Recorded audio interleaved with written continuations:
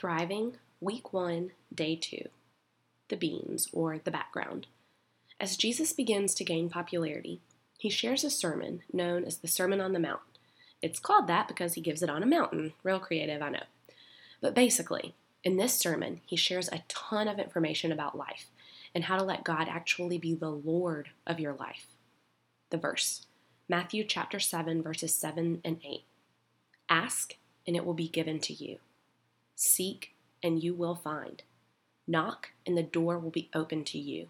For everyone who asks receives, the one who seeks finds, and to the one who knocks the door will be opened. The fill. What's the point? We were not created to do this life alone. We are literally designed to yearn for relationships. It's why we want to feel loved and accepted and appreciated and are hurt when we don't feel those things. And here's the reason. God designed us this way because not only does he want to bless your life with some pretty awesome people in it, but because of his intense desire for your heart, he also wants you to crave him. So ask. I'm going to say this again because trust me, friend, we need reminding. God wants to know you. God wants you to know him. God desires to have a relationship with you. You are that important to him, and the way that you do that, the way that you build a relationship with him, or anyone for that matter, is through conversation. He wants to hear from you. He wants to hear those big questions you have about how all this faith stuff actually works. He wants to hear about the hurt and the pain you're carrying around. He wants to help you navigate those big life decisions, and the small ones too, for that matter. Because the thing is, the more you know about him, the deeper of a connection that you feel to him, and the bigger influence he becomes in your life. Now, when it comes to conversations with God, we've got to talk, and we've got to listen. Listening is often the hard part, leading us to seek. Seeking is how we hear God. When we learn about him, we begin to have moments of clarity where we just know what he's saying.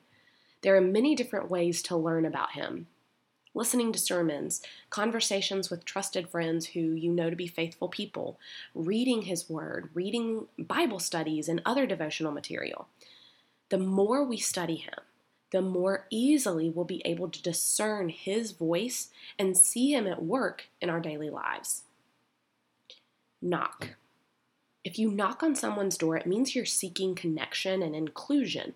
Remember, God created us with the desire for relationships, both with him and other people. And just to clarify, you absolutely can be friends with Christians and non-Christians. Just look at Jesus' example. But when you find a friend or two who are also on a journey with God, it allows you to hear God in yet another beautiful way. When we are so deep into our struggles, we often can't see things clearly because we're blinded by our problem. This is where God can use those special friendships to speak to you and comfort you. Faith friends are a specific and special tribe that will spur you on and give you encouragement that you need on hard days, and they're the ones that will be there to rock out in celebration with you on the good days.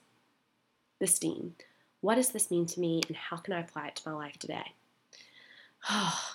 Here is where I wish more than anything I could sit across the table from you with a cup of coffee or wine in hand and just listen. I want to know your story. Maybe this faith thing is new to you and you have a ton of questions, but can't deny this curiosity growing in your heart and mind. Ask, girlfriend, ask. Ask Jesus those tough questions you have about creation and the Bible, or about how he views you. And certainly feel free to ask me or other members of the Phil. Maybe you've been a person of faith at one point in your life, but you're so bogged down with the pressures of everyday life that getting any time for yourself, well, it just takes a back seat. Maybe you feel on fire for Jesus and you are searching for more and more, soaking up as much as you possibly can about him in your day. Girlfriend, yes, rock on. I love hearing how Jesus is showing up and shaking people's hearts and minds in awesome ways. But regardless, can I give you some advice, friend? If you identify as a newbie, a middle of the road, or super Jesus freak Christian, can I encourage you to do one thing today? Find a community of others on this journey of faith to be your tribe. If you have a tribe, think about creating a private group here in the Phil app. You can do studies together as a form of accountability, or use the page as a safe place to ask tough questions and share all of life's moments.